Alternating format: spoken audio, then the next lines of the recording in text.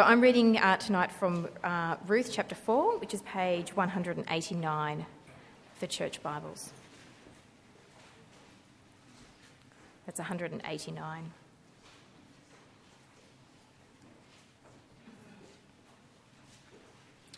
Meanwhile, Boaz went up to the town gate and sat there. When the kinsman redeemer he had mentioned came along, Boaz said, "Come over here, my friend, and sit down." So he went over and sat down. Boaz took 10 of the elders of the town and said, "Sit here," and they did so. When he said to the kinsman redeemer, "Naomi, who has come back from Moab, is selling the piece of land that belonged to our brother Elimelech. I thought I should bring the matter to your attention and suggest that you buy it in the presence of these seated here and in the presence of the elders of my people. If you will redeem it, do so. But if you will not, tell me, so I will know. For no one has the right to do it except you, and I am next in line." "I will redeem it," he said. Then Boaz said, "On the day you buy the land from Naomi and from Ruth the Moabitess, you acquire the dead man's widow in order to maintain the name of the dead man with his property." At this, the kinsman redeemer said, "Then I cannot redeem it, because I might endanger my own estate. You redeem it yourself. I cannot do it." Now, in earlier times in Israel, for the redemption of and transfer of property to become final, one party took off his sandal and gave it to the other. This was the method of legalising transactions in Israel. So the kinsman redeemer said to Boaz, "Buy it yourself," and he removed his sandal. Then Boaz announced to the elders and all the people, "Today you are witnesses that I have bought from Naomi all the property of Elimelech, Chilion, and Mahlon. I have also acquired Ruth, the Moabitess, Mahlon's widow, as my wife, in order to maintain the name of the dead man with his property, so that his name will not disappear from among his family or from the town records. Today you are my witnesses." When the elders of all those at the gate said, "We are witnesses, may the Lord make the woman who is coming into your home like Rachel and Leah, who together built up the house of Israel. May you have standing in Ephrathah and be famous in Bethlehem. Through the offspring the Lord gives you by this young woman. May your family be like that of Perez, whom Tamar bore Judah." So Boaz took Ruth, and she became his wife. When he went to her, the Lord enabled her to conceive, and she gave birth to a son. The women said to Naomi, "Praise be to the Lord, who this day has not left you without a kinsman redeemer. May he become famous throughout Israel. He will renew your life and sustain you in your old age. For your daughter-in-law, who loves you and who is better to you than 7 sons, has given him birth." Then Naomi took the child, laid him in her lap, and cared for him. The women living there said, "Naomi has a son," and they named him Obed. And he was the father of Jesse, the father of David. This then is the family line of Perez.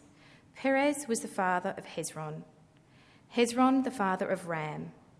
Ram the father of Amminadab.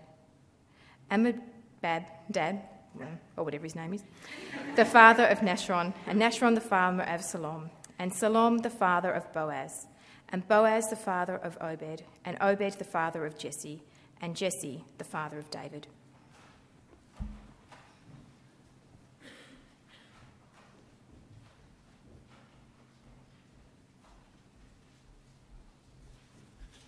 Good evening, everyone. For those of you who don't know me, my name's John. I'm going to be reading the second Bible reading, and you can find it on page 1, or it's up on the screen, but 681. It's Matthew chapter 1, starting at verse 1.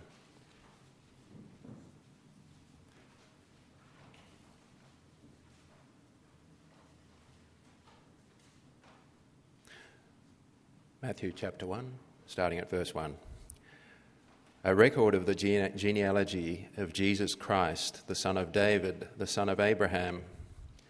Abraham was the father of Isaac, Isaac the father of Jacob, Jacob the father of Judah and his brothers, Judah the father of Perez and Zerah, whose mother was Tamar, Perez the father of Hezron, Hezron the father of Ram, Ram the father of Amminadab, Amminadab the father of Nahshon, Nahshon the father of Salmon, Salmon the father of Boaz, whose mother was Rahab, Boaz the father of Obed, whose mother was Ruth, Obed the father of Jesse, and Jesse the father of King David.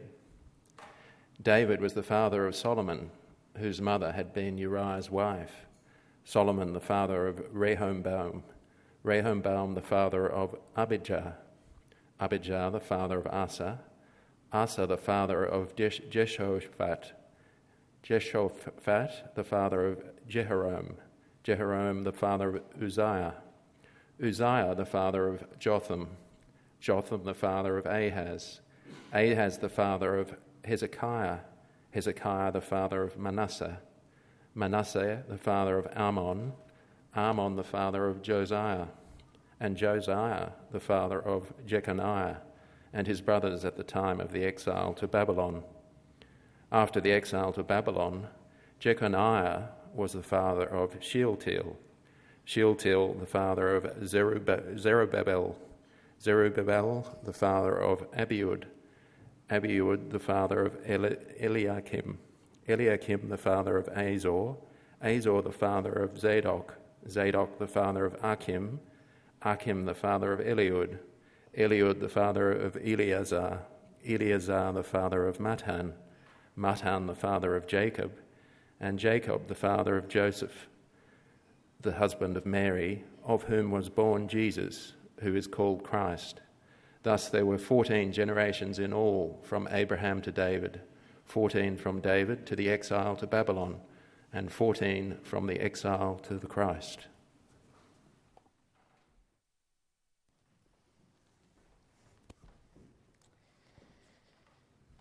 Thanks, Kylie and John. Let me add my welcome, especially if you're new or visiting. Perhaps if it's your first time back at church for a long while, it's confirmed all your fears. We sit around and read long lists of strange names that seem slightly irrelevant. I hope a little later on you will see the relevance rather than its irrelevance. Ruth, though, that first reading is where you want to be.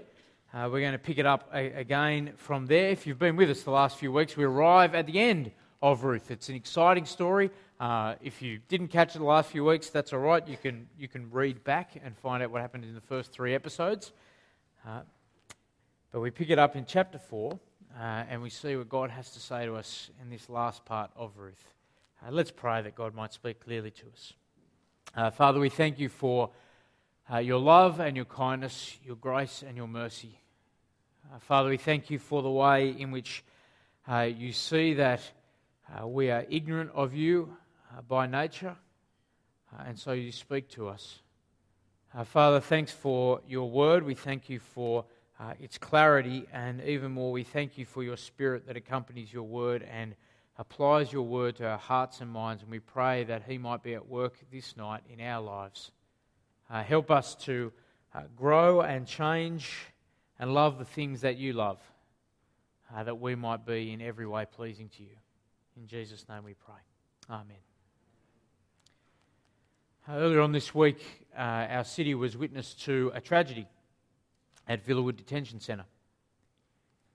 A Fijian detainee, if you didn't catch the news, fell or jumped to his death. He was part of a larger group of people whose frustration had boiled over. There was one man who had a sign on the rooftop. He'd actually smeared his own blood on it, and the sign read, "We need help and freedom." Now, there is a group of people who long for redemption. By redemption, I mean people who recognise that they are in a position they can't get out of. They need someone else to step in and pull them out of it. They need someone to step in and rescue them. The words on another banner at least began with, "We are human." Now, whatever your thoughts about the politics of detention or illegal immigration, remember these people are human. And what we have in our city are fellow humans who actually see, who recognise they have a great need for redemption. And we need to realise they're actually not unusual. So thinking over this chapter and thinking over their circumstance in Villawood, I was reminded of that fundamental longing, that fundamental need we all have for redemption. You know, we're all flawed and our world is failed, and so we all have times where we need to be redeemed, we want to be redeemed. You know, whether it's that sinful habit you just can't break, or the corner that our lies have backed us into at work, or perhaps the pain that we've caused a friend and destroyed a friendship. Maybe it's just the frustration of this world with its senseless suffering and that you're just experiencing all the time. Now, deep in all of us is a reality we need redemption. Too often we can cover it over, but every now and then, like it is for those at Villawood, it is raw and exposed. And Ruth 4 is a good word for us, because it's ultimately a word of redemption. Now, it's a nice ending for Ruth and Boaz and Naomi, but it only makes sense if you know the dark and remember the dark undercurrent of lack and emptiness that the book began with. So Ruth 4, as we delve into it, opens up how people like those in Villawood, people like you and me, can actually find a freedom in the God who loves to redeem. So episode 4, as we just had it read to us from Kylie, it ties up all those loose ends. Not with one ending, but actually gives us 3 endings to the book. So the first loose end to be tied up is Ruth's redemption in the first 12 verses, and then we move on to a second ending with Naomi's redemption, and then a final ending in verse 18 and following, which is an anticipation of more redemption. It's not so much an ending, but it's actually a beginning. And each of these, in turn, points to the nature of what redemption is really like, that redemption is costly, and that redemption flows only from love, and that redemption can produce joy. We're going to look at each of the endings in turn. Come with me as we journey back into Ruth. The first ending is in her redemption. So last episode, if you're with us, it left us with a problem. Under the cover of night, Ruth had called on Boaz, "Come, spread your wings over me, put your garment over me, marry me," 3 verse 9. And Boaz, he was thrilled with her kindness, but there was someone with a prior legal claim to marry her. And so the episode, though, finishes with a sense of confidence. 3 verse 18, just before where we read, Naomi said, "Wait, my daughter, until you find out what happens, for the man will not rest until the matter is settled today." You know, Naomi understood here is a man in love, and so he's going to act. You know, and so 4 verse 1, what does he do? Boaz goes straight to the town gate. Go to the town gate. It's a strategic spot. You can see anyone who comes in and out. But even more, it's the place where transactions happened. It's where you went for business. And Boaz is a man, you know, on task. He is there for business. And he doesn't have to wait long. You can see God's quiet hand behind events, as again suggested, because amazingly, the Redeemer who he needs to run into happens to walk in the gate and take his seat just at the key moment. And Boaz goes, speaks to him, lays the situation out before this guy.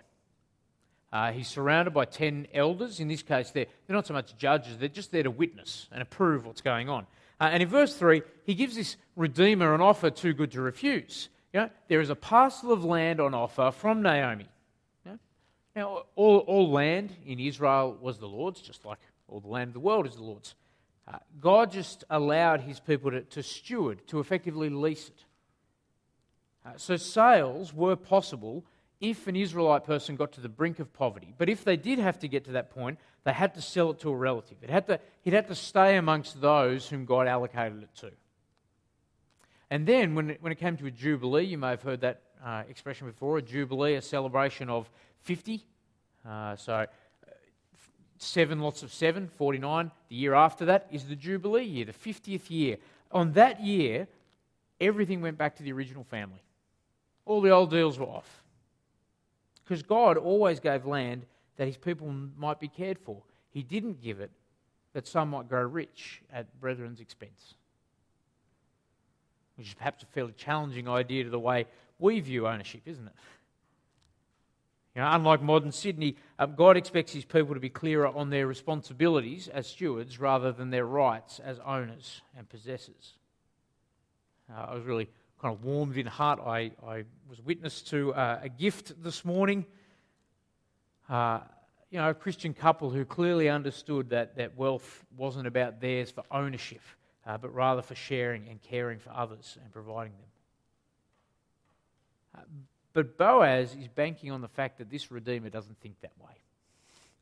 Because you might have noticed, at first read, you might have been thinking, hang on Boaz, you're talking about land, we've never talked about land before, haven't you forgotten about Ruth? Well, that's the whole point, isn't it? Oh, no, Boaz has a cunning plan. Put out this offer too good to refuse, risk-free land grab, Redeemer pays a little bit, and you can see, well, you can imagine ticking in his mind, he gets to look respectable in the community as well, because, he's helping out this poor widow, and at the same time, she's old, she's not going to have a kid who will one day inherit this land and have to give it back to. She's not going to have a child who potentially will, wreck his inheritance and take it away from his family line. Super. And so at the end, verse 4, yes, I'll redeem it, of course, sign me up. Now, normally at that point, the elders would go, excellent, pronounce a blessing, just like they do later on. But Boaz then leaps in, the cunning plan is in action. Okay, a little proviso. Redemption comes with a cost. Ruth.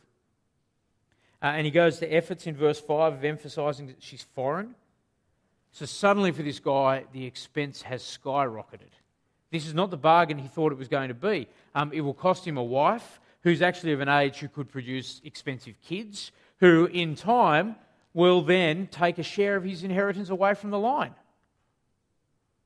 A bulletin article not so long ago about the $1 million baby concluded, in most Australian capital cities, the cost of raising a child is about $1 million for a high-income family with an annual combined income of $150,000 or more.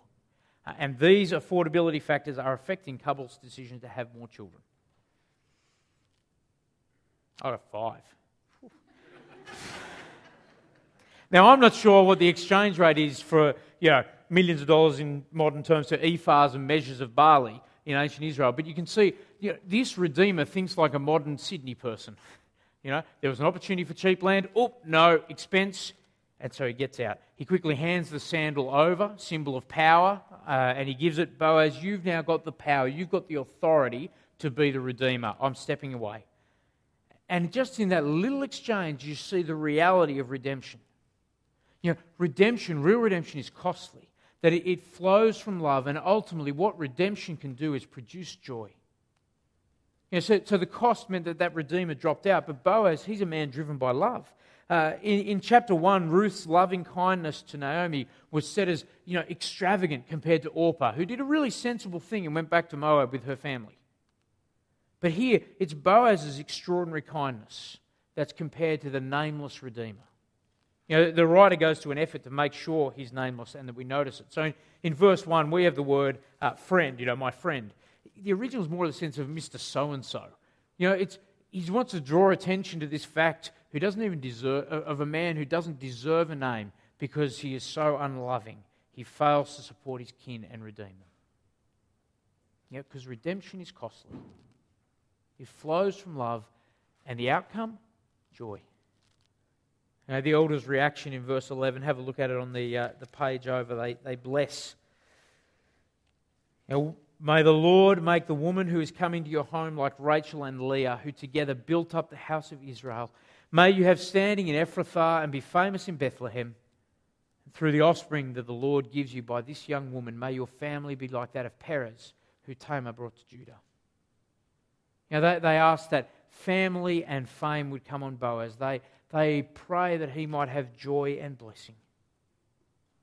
And that pattern, that ending for Ruth is the same pattern in the second ending as Naomi gets redeemed.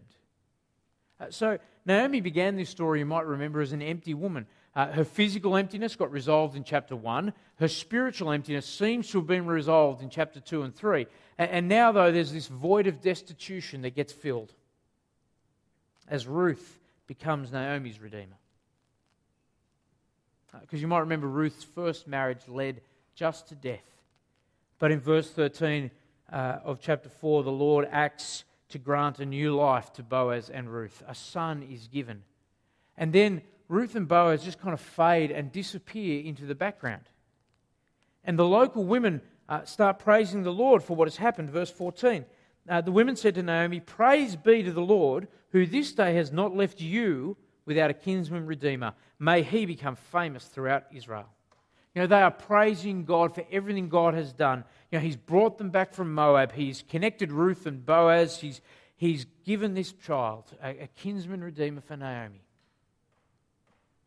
But the women also see, in verse 15, the love of Ruth, worth more than 7 sons. If you were with us a few weeks ago, you might remember how earlier on Naomi was so consumed by her emptiness that she'd been embittered and couldn't see the good things that God had given. She was blind to them. She was so empty feeling and embittered. The problem now is she's so full, she's blind to blessing. Her fullness means she still doesn't recognise how good Ruth is to her. It's left to the other women to praise Ruth. Maybe if it wasn't a few weeks ago emptiness that embittered you and made you unable to see the kindness of God, perhaps it's the fullness. Perhaps that's us. We've so much to enjoy that it is possible to forget to thank the one who provides.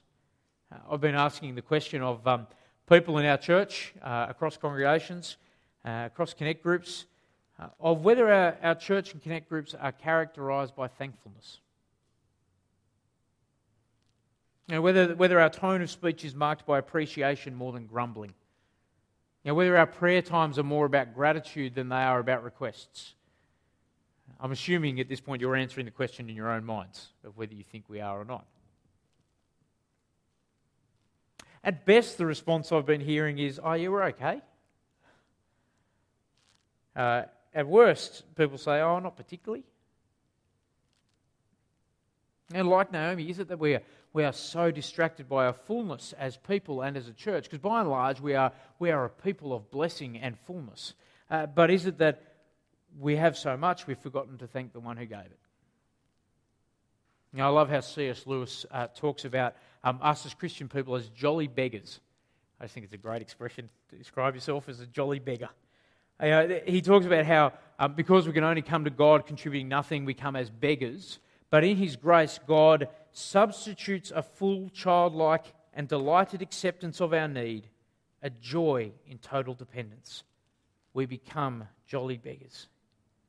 And we mustn't let God's generosity in filling us so full leave us like Naomi to forget to be thankful.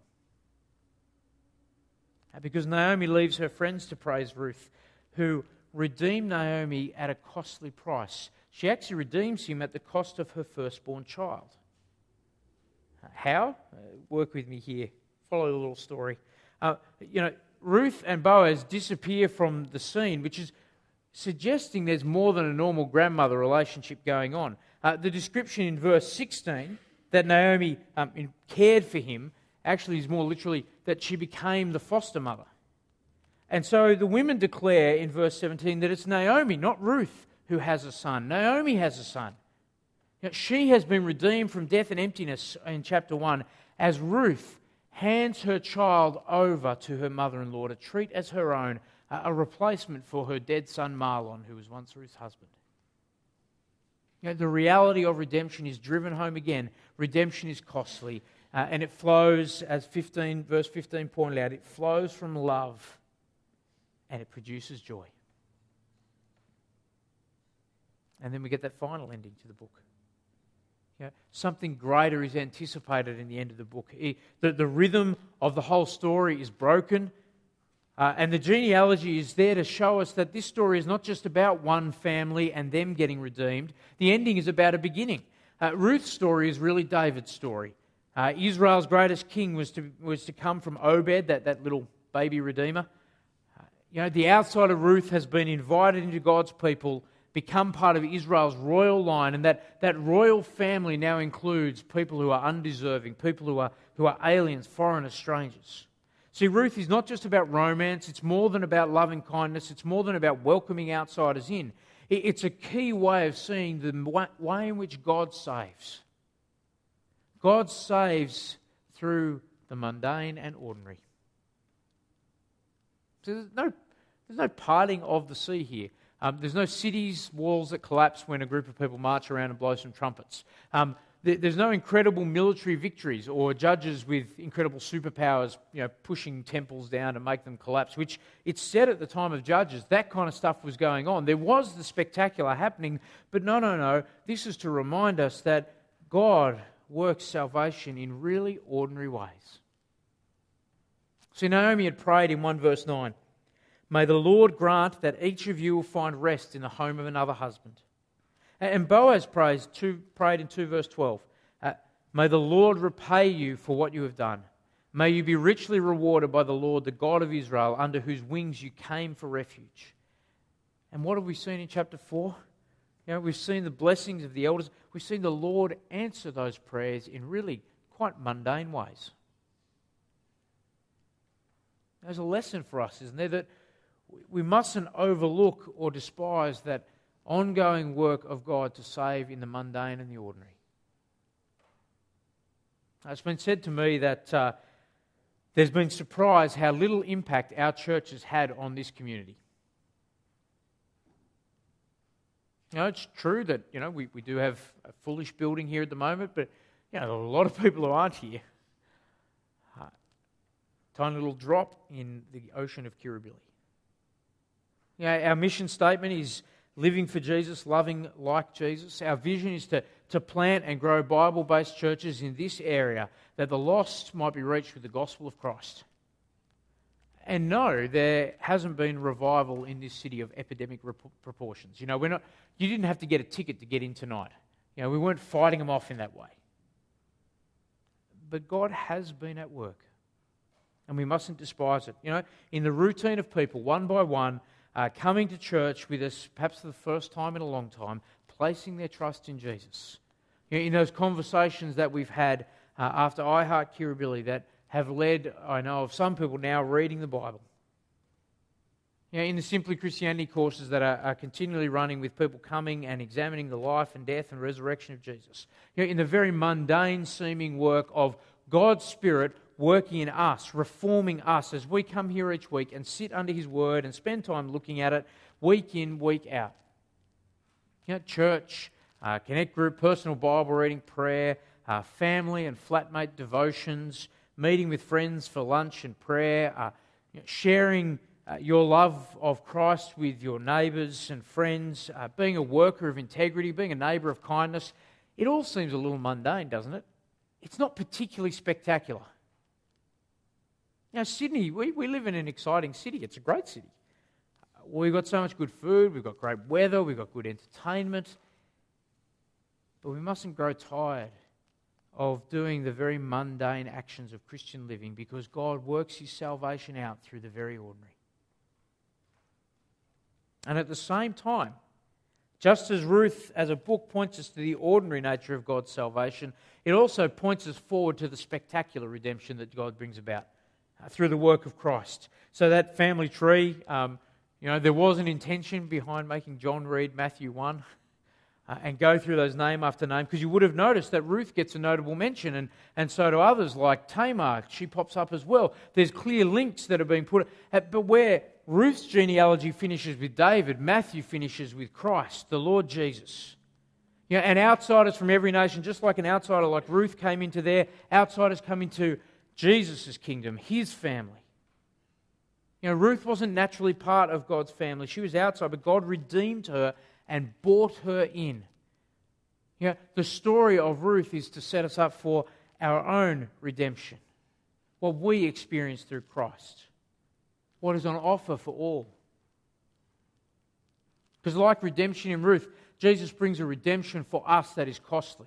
1 Peter 1 says, "For you know that it was not with perishable things, such as silver or gold, that you were redeemed from the empty way of life handed down to you from our forefathers, but with the precious blood of Christ, a lamb without blemish or defect." A journalist who witnessed modern-day slave trading in Sudan, commented, a lot of the times we in the West, in America and in Europe, like to say that life is precious and it is priceless. You can't put a value on it. But here the price of life is 2 goats, about $30. And you hear that and you go, that's offensively cheap. But what is the value of a life? Now, what price is reasonable to redeem your life eternally? So the real price is one that we could never pay, and even if we could, we probably wouldn't.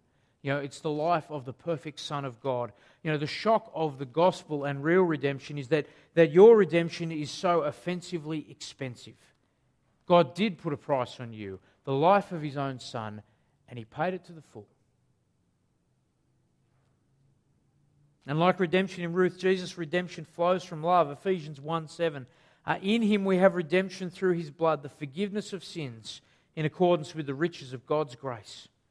Spurgeon, the Baptist preacher, spoke of Jesus on the cross this way. He said, it seemed as if hell were put into His cup, and He seized it, and at one tremendous draught of love, He drank damnation dry.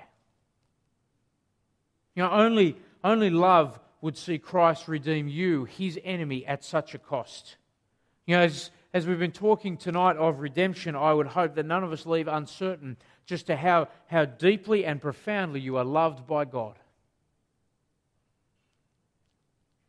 And like redemption in Ruth, Jesus brings the joyous opportunity to live a life of fullness and joy. Not the fullness of having all our desires met, but the fullness of being able to live God's way. No longer slaves. Titus 2:14 speaks of Jesus who gave Himself for us to redeem us from all wickedness and to purify for Himself a people that are His very own, eager to do what is good. See, we need a Redeemer, even if perhaps you haven't recognized that in you before. We need a Redeemer because by nature we are slaves. By nature we don't have a choice except to follow the ways of sin and selfishness and the devil. We are in death's grip. But in redemption, Jesus wins. And so we no longer have to do what sin and the devil want us to. The threat of death is broken. We're now able to actually live pleasing God. We are freed from that kind of slavery. Now, of course, we'll still fail this side of heaven. We still long for the day of redemption where we won't even entertain those old ways of slavery. Yes, this side of heaven, we're not going to experience redemption in full. A Villawood detainee who comes to that kind of trust in Christ will still be locked up. And we ourselves, even as we have our trust in Christ, this side of heaven will still be subject to senseless suffering like the great grief of hearing Miriam and those we support in Vietnam. Only heaven's going to deal with all that for the redeemed. But at the same time, don't walk away thinking it's just all in the future. We don't want to undervalue what we experience now as redeemed people. Cycles of sin can actually be broken. We no longer have to be slaves there. Ruined relationships can, painful as it is, can be repaired. We can fix those things up. We do experience many of the comforts of redemption even now. And that brings transforming joy, doesn't it? And not the joy we're going to have in heaven, that's indescribable. But we can have transforming joy even now. Once you've tasted the sweets of freedom in serving Christ, how miserable would it be to turn back to the old ways of slavery? A friend of mine talked about how after his conversion, he made a decision that he would stop sleeping with his girlfriend. They stayed together. He found it hard. She found it harder because she wasn't at that point a Christian. And he did it, though, because in redemption, he found more joy in living the way that God had redeemed him. He did it because he understood he'd been redeemed from sin for good. That sign that you might have seen in the newspaper this week, hanging over Villawood and the rooftop there, is the sign that hangs over all our lives. We need help and freedom. And the story of Ruth's redemption is the solution, the answer for all our lives. Perhaps tonight you're feeling it a little more acutely than normal. Perhaps it's been a little raw and exposed, that need for redemption. Don't leave tonight without having that resolved. Don't go without finding rest. But for those of us who know completely that joy of redemption, delight in it. The ending of Ruth is pointing to the new beginning that we experience, that anyone who responds to the Redeemer, who puts their trust in Christ and refuge in Him, will find satisfaction. For in Ruth we're reminded of what Christ has done for us, His redemption at a cost, His redemption from love, His redemption that makes us people of joy. Let's give thanks for that now. Now, Lord and Father, we thank You for the Lord Jesus Christ. We thank You for the fact that You have seen our need and our brokenness and our slavery, our desperate need for redemption, and You have not left us alone, but rather have stepped in at the cost of Your Son that we might find redemption and have life. We thank You for the love that You have poured out upon us. We thank You for the joy that we can experience in part now, and we look forward to that day of redemption, the full day of redemption, where we will rejoice completely in words we can't describe now. In Jesus' name we give You thanks. Amen.